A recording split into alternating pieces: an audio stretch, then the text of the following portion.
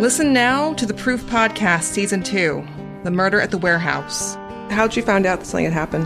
My mom called me and said, Lori, the police found a body and they're pretty sure it's Renee. Right away you thought Right Jake. away. In my head already I thought it was Jake. Season 2 of Proof is available now, wherever you get your podcasts. I don't think that they arrested the right people. It's about time somebody's trying to do something. This is a CBC podcast. Hey, Lori, can I get you to come back here and open the gate? Okay. Hang on a sec. All right, let's go.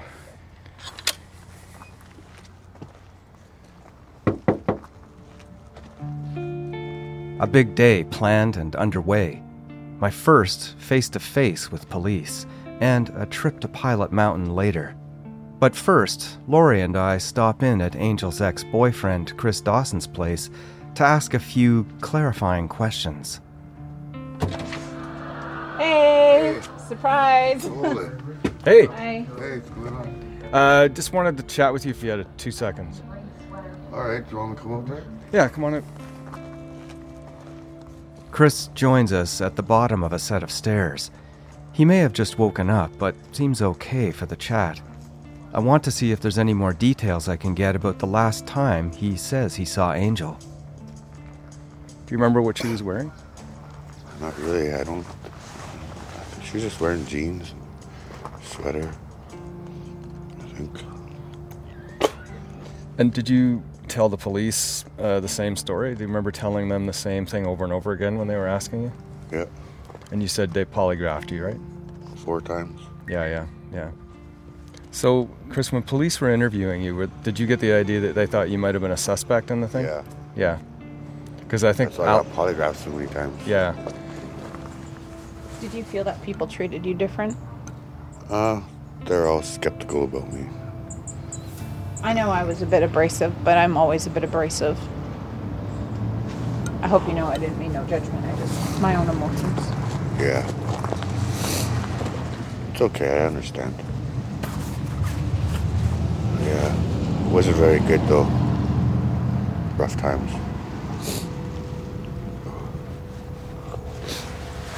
Did you guys ever go out of town? Like out of city limits? Oh, not that I know of, no. Like to party or hang out? No. Pilot Mountain for sure, no, eh? Yeah. Are there times that you think about her more? Oh, I think about it every day. Yeah, me too.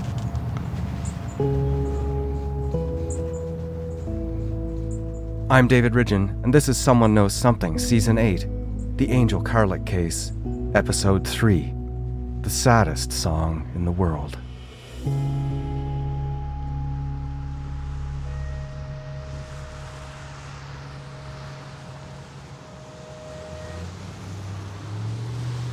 Hey, Mike. It's going well. Nice to meet you. Yeah, same. Nice to see you face to face. I've met with RCMP Corporal Mike Simpson outside of the RCMP HQ in downtown Whitehorse. I've been talking on the phone to Simpson since around late 2020 about the murder of Angel Carlick. Maybe hearing details of the police investigation into her case will help me answer some of my questions.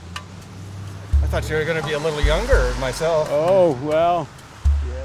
In his 50s, fit and clean-shaven, with short gray hair, Simpson projects a sense of quiet care about Angel's case, though he's only been assigned to it for about 2 years. So I had Alex, and he had 2 of his friends. One was Chris Dawson.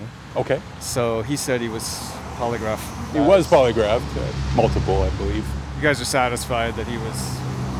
Yeah, well, I think everyone remains a suspect completely, but yes, he's not a person of interest to me anyways, so yeah. So Angel's ex-boyfriend Chris Dawson is no longer front and center for Corporal Simpson. I'm liking his openness to sharing so far. In the past, RCMP were key to colonial efforts and the brutal treatment of Indigenous people. RCMP investigations of Indigenous cases in particular have been shown to lack in accountability, transparency, community consultation.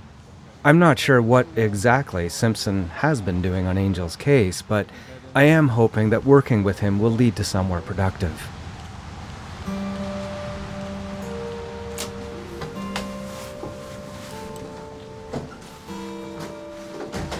Yeah, just follow me, and the interview room, unfortunately, is in the back. Simpson leads me down a few nondescript hallways past racks of gear stuffed into blue canvas bags to a back corridor of interview rooms. Inside one of them, a couple of basic couches and a low table. Tell me what you know about Angel's timeline. Let's start with that. In the month of May 2007, Angel was in the midst of graduating high school, and I think she had already gone to Native graduation ceremonies, and then about a weekend she had gone to, I think, a barbecue up in Kwanlundun First Nations. So from there she leaves, actually May 26th, and then she leaves there headed downtown. And she sees numerous people along, I think, Main Street on May 26th. I'm hoping to find people in the community who might remember these parties or barbecues. What time of day was that? It was kind of in the evening. Okay. According to RCMP, Alex told them at the time that he remembered seeing Angel at the 420 Park sometime between 6 p.m. and 7 p.m. This aligns with what I have heard from Alex. And Chris Dawson's statement to the police at the time says he last saw Angel at the 420 Park around 7 p.m. on May 26th. One fragment of information that hasn't gone anywhere yet, but that I will put out there in hopes it might. Police suggest that Angel may have had a camera with her on the day she disappeared. A camera that Alex, when I asked him, says he doesn't remember anything about, and one police have never seen. Last sighting, sort of later evening, not super late. I don't think it went into the 27th or anything like that. Of course, daylight, it's extended up here. So, and she's kind of last seen with two unknown, whiter, just what was quoted, whiter-looking younger males. Angel was allegedly seen sometime around 9 p.m. on May 26, 2007, walking away from Main Street near a place known locally as the Pyramids with these two whiter-looking males. The Pyramids are actually part of a newer office building just a block from LePage Park. The 420 Park, LePage Park, and the Pyramids are all a short walk from each other. Probably the whole circuit could be done in 15 minutes. And it appears that Angel was circulating in this area when she disappeared. I make it known to Corporal Simpson that I would like to speak to the eyewitness who provided this information about the two men, as it may be crucial. Simpson says he will ask the witness, and adds that police were never able to determine if this encounter occurred just before Angel disappeared. And then for me, after May 26, kind of any sightings of her really try to drop off. Beyond that, I can't find any sort of verified sightings after that time. So for me, May 26th seems to be sort of the last known sighting of Angel. And then about a week later, she was reported missing because her mother was also worried. And they began a missing person investigation at that time. Simpson says that Angel was first reported missing to police on May 31st, but that another police officer had claimed to have seen her the day before that on the 30th, so the investigation seems to have concluded there and then. The timing and the content of this alleged sighting of Angel on May 30th is unclear. I don't know if this police officer saw Angel or why he claims to have done so at that timing, but this alleged sighting affected the start of the investigation at a crucial time. Days pass. Then on June 5th, Angel is again reported missing, and Simpson says the investigation reopens. Police also received multiple tips of sightings of Angel in Western Canada, which Simpson says were followed up. And he says that on June 11th, the investigation continued with a major case management approach. I can't speak totally for the investigators. Essentially, they started with the people that had known her and been in relationships with her, family members, which is kind of the process of how you do these things. And then they worked outwards, where it's continued to be. But with this investigation, just my perception and continue to be my sort of limitations is that we're just missing what I call those pieces of evidence that kind of are your markers, kind of point you, really strongly start leading you beyond people of interest, more into suspects.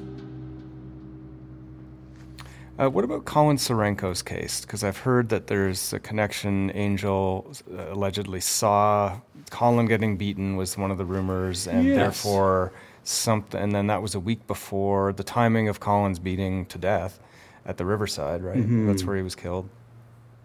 Colin Serenko was brutally murdered along the bank of the Yukon River on May 24th, 2007, within days before Angel was last seen.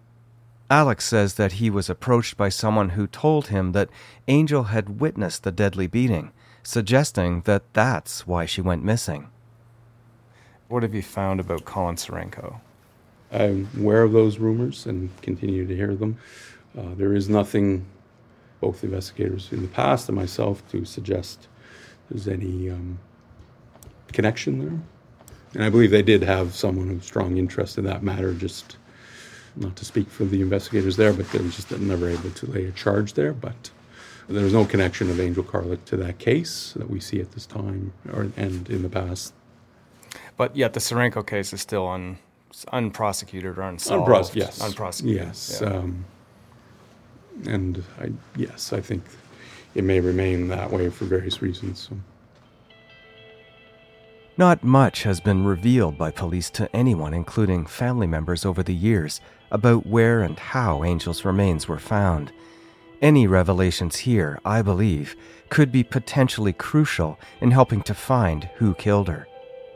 I asked Corporal Simpson to start from the beginning of what happened on November 9th, 2007, the day Angel was found, just over 4 months after she disappeared from downtown Whitehorse.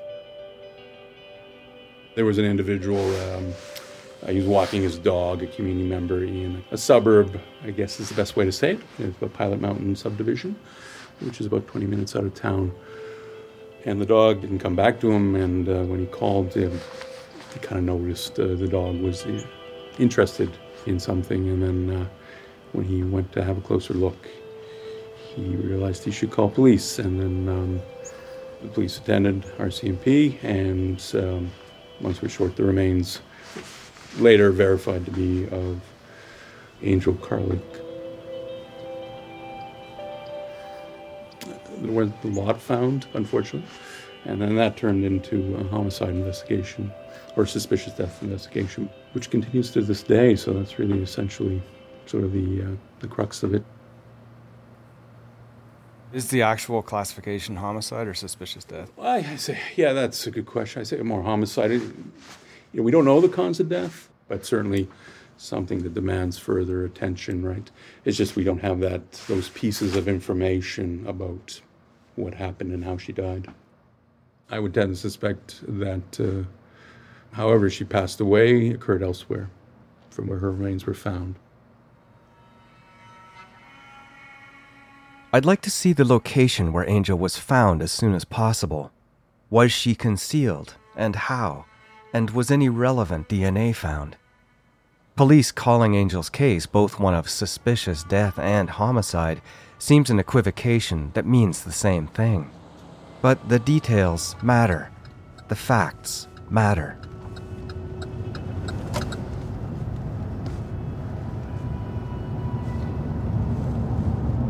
So is that Pilot Mountain right there? Yes, I would say it is. Feels definitely apart from Whitehorse. Police have never shown anyone where Angel was found before, but Corporal Simpson agrees to take me out to Pilot Mountain. There's more houses here now than back then, but a lot of it remains. Yeah, it's pretty much the same. The northern sun hitting my face makes me wonder about the light that would have been available at the end of May when Angel disappeared. Would it have ever gotten dark? Yeah, this is quite close to summer solstice. There is a little bit of darkness, but some people would say it's more like dusky, sort of. Yeah.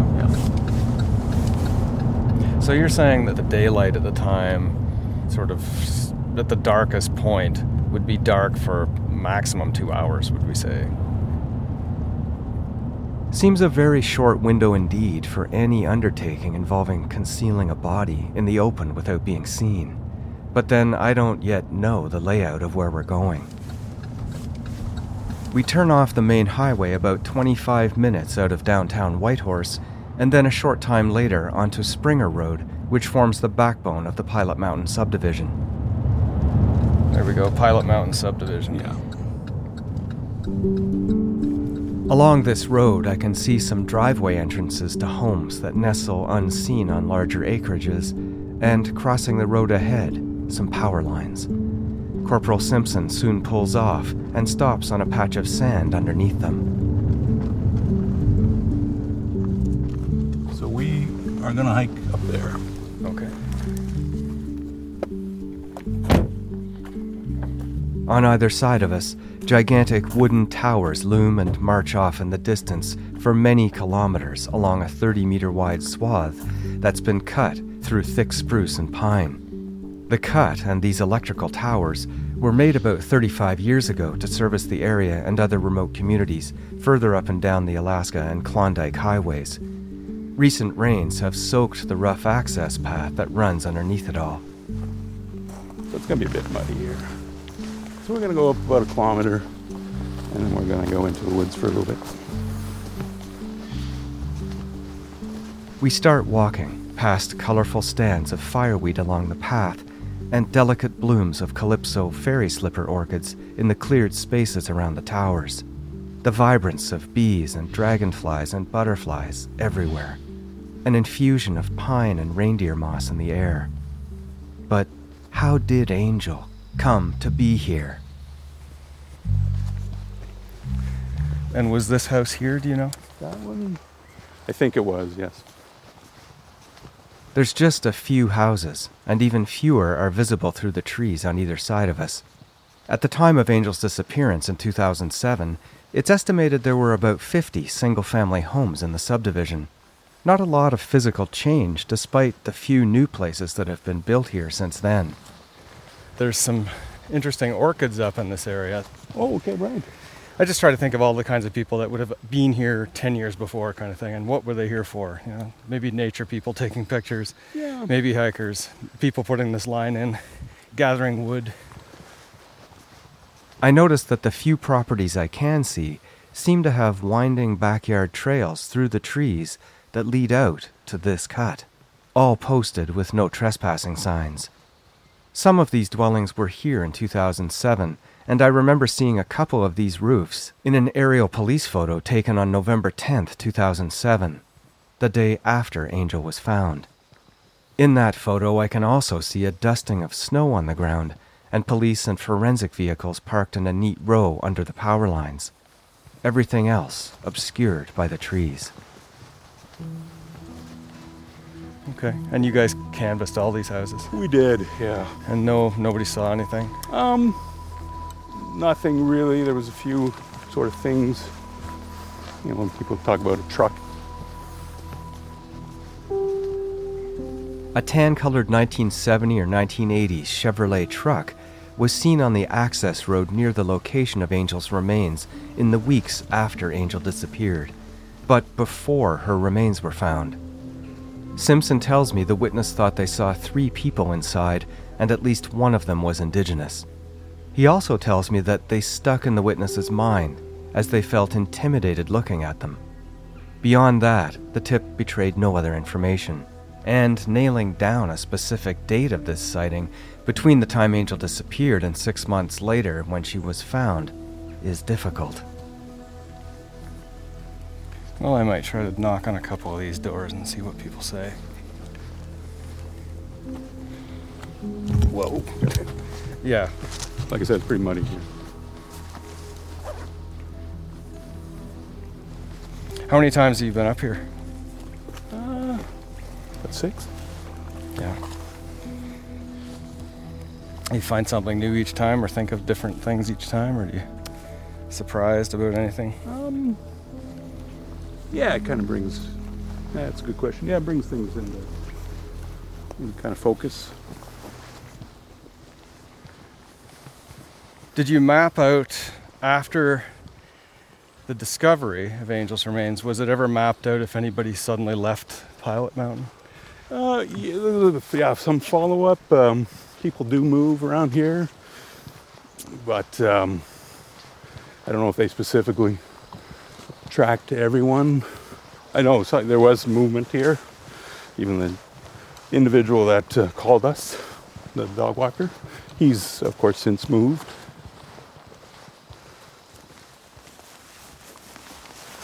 So we are here. After about 30 minutes of walking in from the main road, Simpson has stopped at a rough entrance to a grassy trail off the power cut. It's noticeably darker down the trail, even in daytime, and the spruces seem to lean in from both sides as it winds off into the woods. But this entry seems big enough for a vehicle to pull in, the first one I've seen wide enough along our route. It's also just after where all the private property lines end. Simpson has gone silent, and I follow him in. A few hundred feet, and the trail peters out at an area that I see at some point in the past must have been cut, probably for firewood. Well, you can see a tree cut down here with a saw. Like that's, yeah, and that's cut down. I can see the remains of a scattering of neatly sawn stumps cut long enough ago that lichens have begun to grow on the flat parts. Interestingly, there are no new cuts, so at some point, the wood cutting stopped here. Did you look into the wood gathering theory or angle? Did you look at who used to be up here wood gathering? Or they did at the time. I know. I'm speaking to one of the previous investigators. They did look at the angle, but again, I think no specific names were kind of mentioned. Simpson beckons as he turns off into the woods off trail, and I carefully follow for a short while. Then he stops again. Yeah, so this is the area. That area right there. The hair on my neck stands up as Angel's presence moves around me. She was here. This is where Angel was brought. She could not have come here on her own.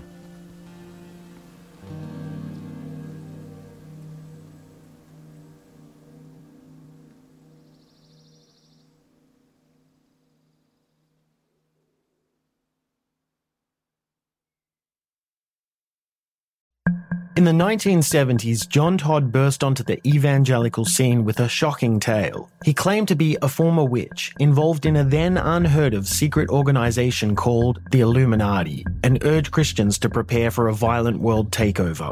First of all, the number one weapon in everybody's home should be a 12-gauge pump shotgun. Hear the amazing story of one of the originators of the modern-day conspiracy theory. From Magnificent Noise and Sony Music Entertainment, this is Cover Up, the Conspiracy Tapes.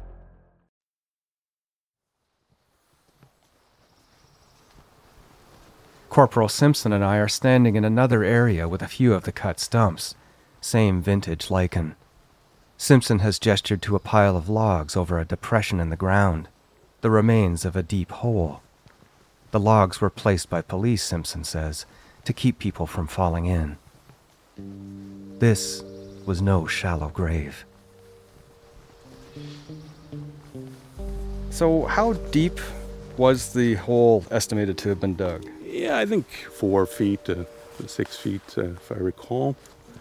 It was what I would define a grave. So. Any sort of positioning you could get? Was she positioned in any way that you could discern? No, it wasn't a case where you had full remains so that you could kind of tell. But like I said, numerous things were located around this area.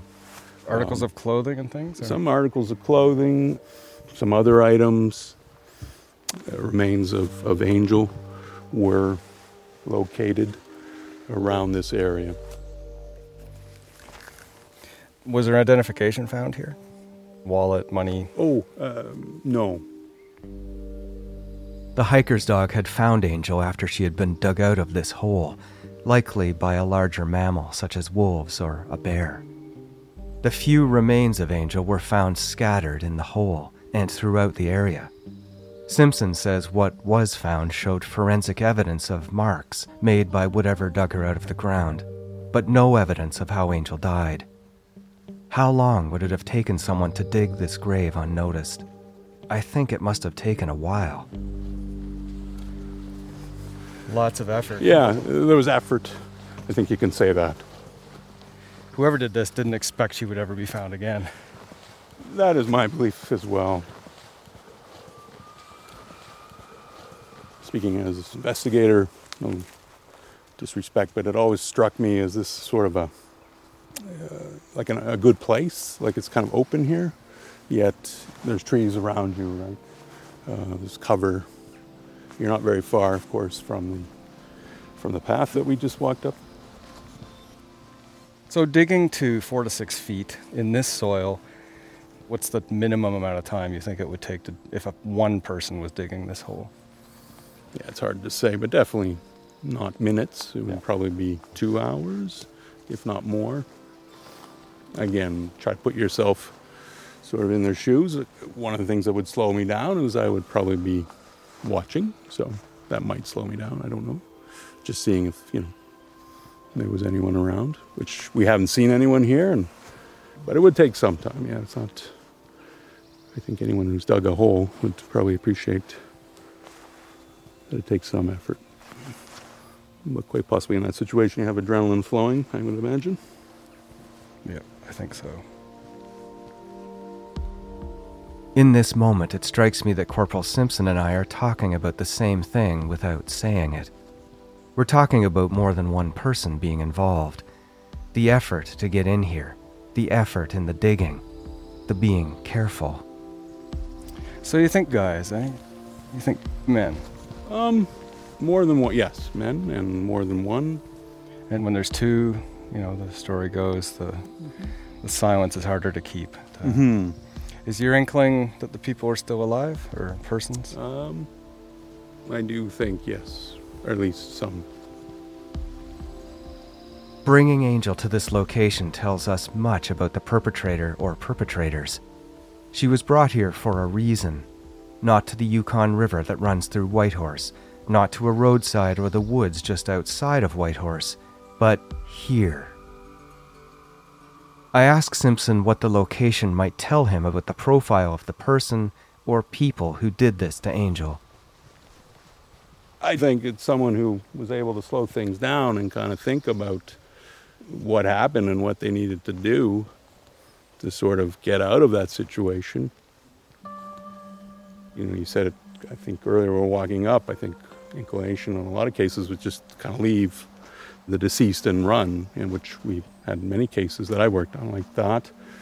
But this, requires some planning, some preparation, where to go and then how to get there, how to conceal the deceased so they're not seen, to get them here. Obviously, there's no specific path that leads, no road that leads right here. It's not far away, but so they had some ability to really kind of think about what they wanted to do and how they wanted to do it, right?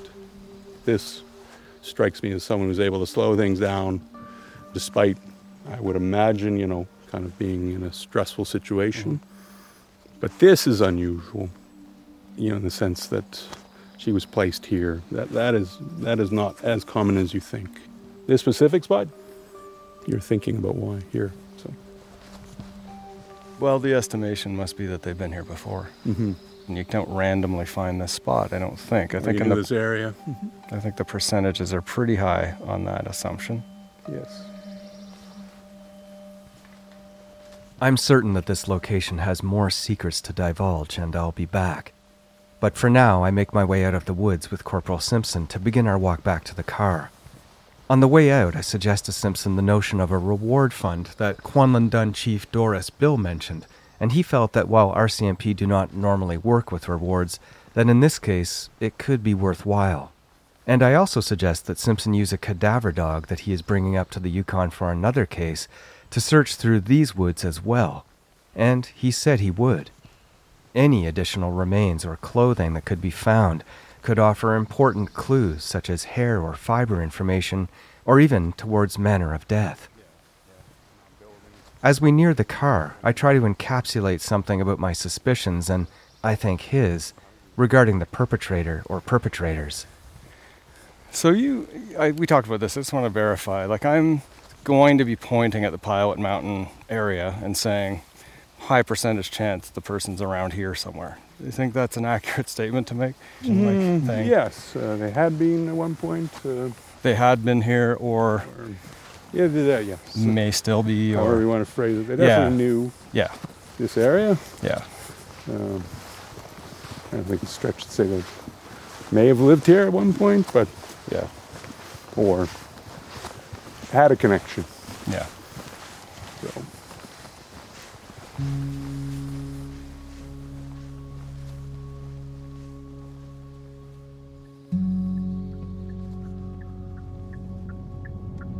Continue on Springer Road for 800 meters.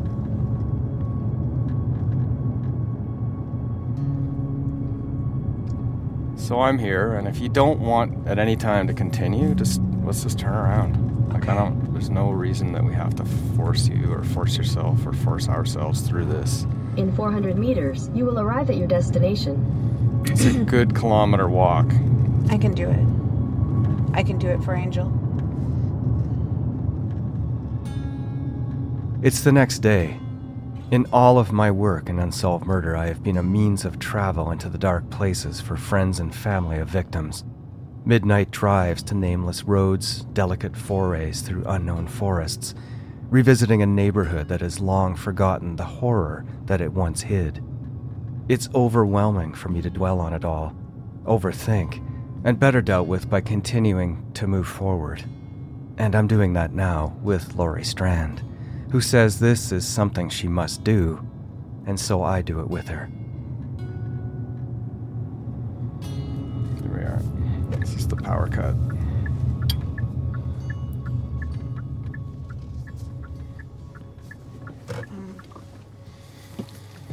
We're going that way. That way? Yep. Okay.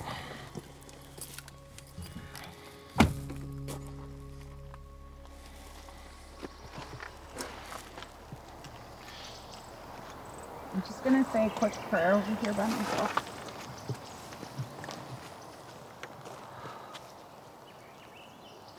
I didn't realize I would act like this.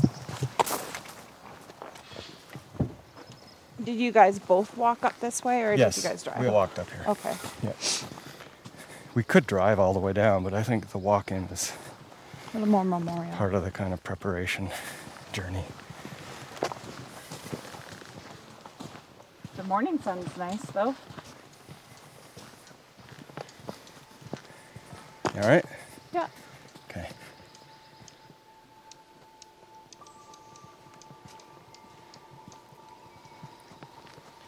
When she was missing, my mom and I would always pray that we'd find her before the snow fell. So the snow would fall, then she'd be hidden for another season. I have a little bit of a mental block of that day. I was doing dishes with my mom, and then the RCMP called on my cell phone. And she said that they found Angel. And I remember telling them, I'm on my way into Whitehorse, and it was a really bad snowstorm, and my parents said, no, we'll go in the morning. And yeah, the rest of it's kind of a blur. I had to take Ativan. Back then I was having anxiety attacks after she went missing, and yeah. I know what those are like. I used to get panic attacks all the time for no real particular reason, apparently. Getting closer. Okay. Lori tells me she wants to cleanse the site with a ceremony, one where she will sing a song. Well, song is medicine, depending on how you sing it. And red was her color of calling. And so when you wear red, you're protected by your ancestors. It's a signal of needing guidance. So I've got my red hair tie for my head. It's nice. I used to do a lot of work in Mississippi, and I still do, and I talked to one of the big Mississippi bluesmen down there, Willie King, who's actually passed now. And I said, why do people sing the blues? And he said, you sing the blues to get the blues off you. Okay. So you sing mournful to remove mournful. Makes sense to me. It does. It does make sense. You sing the blues to get the blues off you. That's what he said. We're here. Oh. She was in there? Yeah, so this is the trail that leads down to the woodcutting area. So a car could pull in here and not be seen. Gonna put some tobacco down. Do you want to go first, or do you want me to go? Let's go to the woodcut spot first. Okay. I show Lori the stumps, and we ruminate that maybe the same group or family used to come here to cut wood, maybe even Christmas trees, that maybe someone remembers this spot from those times as remote, as a place to bring Angel.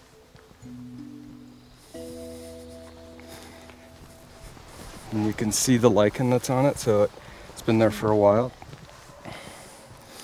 You can see this opening, and then the trail kind of roughly continues, but let's go up here a bit. There's a specific tree that I'm looking for here. I don't want to get lost on the trail here. Yep. You ready? Are you okay? I'm good. Just follow me then. You see this diagonal branch here on the ground? Yeah. That's the tree I'm looking for. And if we come up here, and if you stand right here and look this way, those trees are right on top of where she was. Those ones? Yep, right there.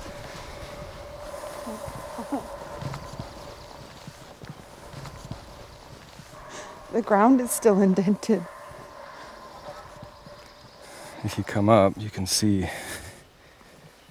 Which way was her head? I don't know. So sort of where the shovel marks look like they've started here. It's 1, 2, 3, 4, 5, 6, maybe 6.5 by 1, 2, 3. 6.5 by 3 of my steps. She wasn't very tall, and she wasn't a very big woman. And the officer said that the hole was 4 to 6 feet deep. It's deeper than the grave that I was expecting to see. The bear found her. Grandfather Bear.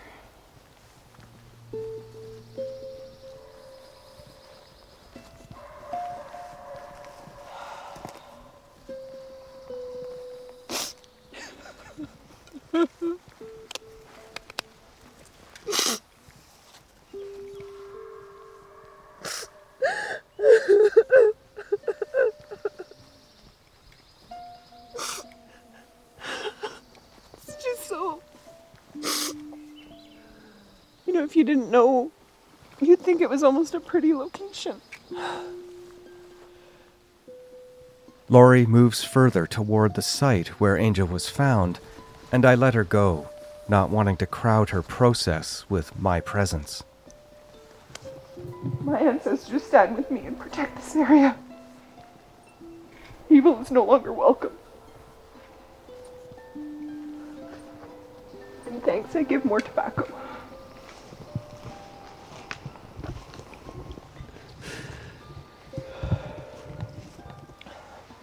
north, south, east, and west, all four guardian corners. Please watch over me.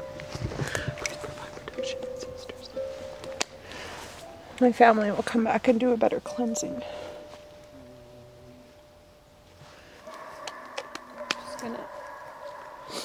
I'm gonna sing a song that can't be recorded. Okay, I'll turn off.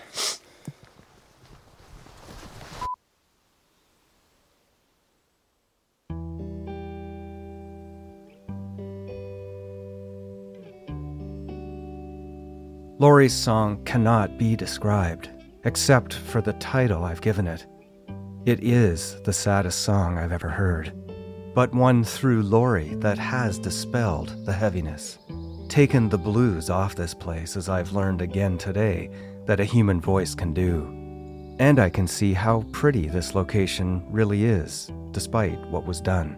Here, where I think more than one person brought Angel, dug the dirt, laid her down with their filthy hands.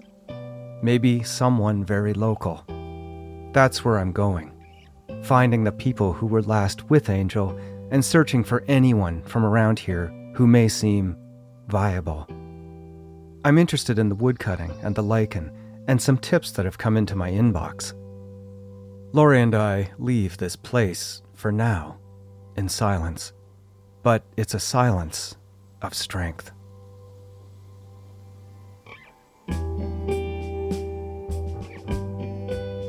Someone Knows Something is hosted, written, and produced by me, David Ridgen. The series is also produced by Hadil Abdelnabi and Zaina Salem. Sound design by Evan Kelly. Natalia Ferguson is our transcriber. Emily Cannell is our digital producer. Chris Oak is our story editor. Our executive producer is Cecil Fernandez. And the director of CBC Podcasts is Arif Noorani. If you want to help new listeners discover the show, please rate and review wherever you listen. Find us on Facebook by searching Someone Knows Something or on Instagram at CBC Podcasts. You can hear next week's episode now by searching for the CBC Podcasts channel on YouTube, or you can hear all 7 episodes today by subscribing to the CBC True Crime Premium channel on Apple Podcasts, where you can binge the full season ad-free. Just click on the link in the show description. If you're looking for more investigations, check out my other series, The Next Call. Conducted almost exclusively through a series of strategic phone calls, each call dictates how I will investigate cases and follow leads. There are 3 seasons available to binge listen to now. Find The Next Call on the CBC Listen app or wherever you get your podcasts.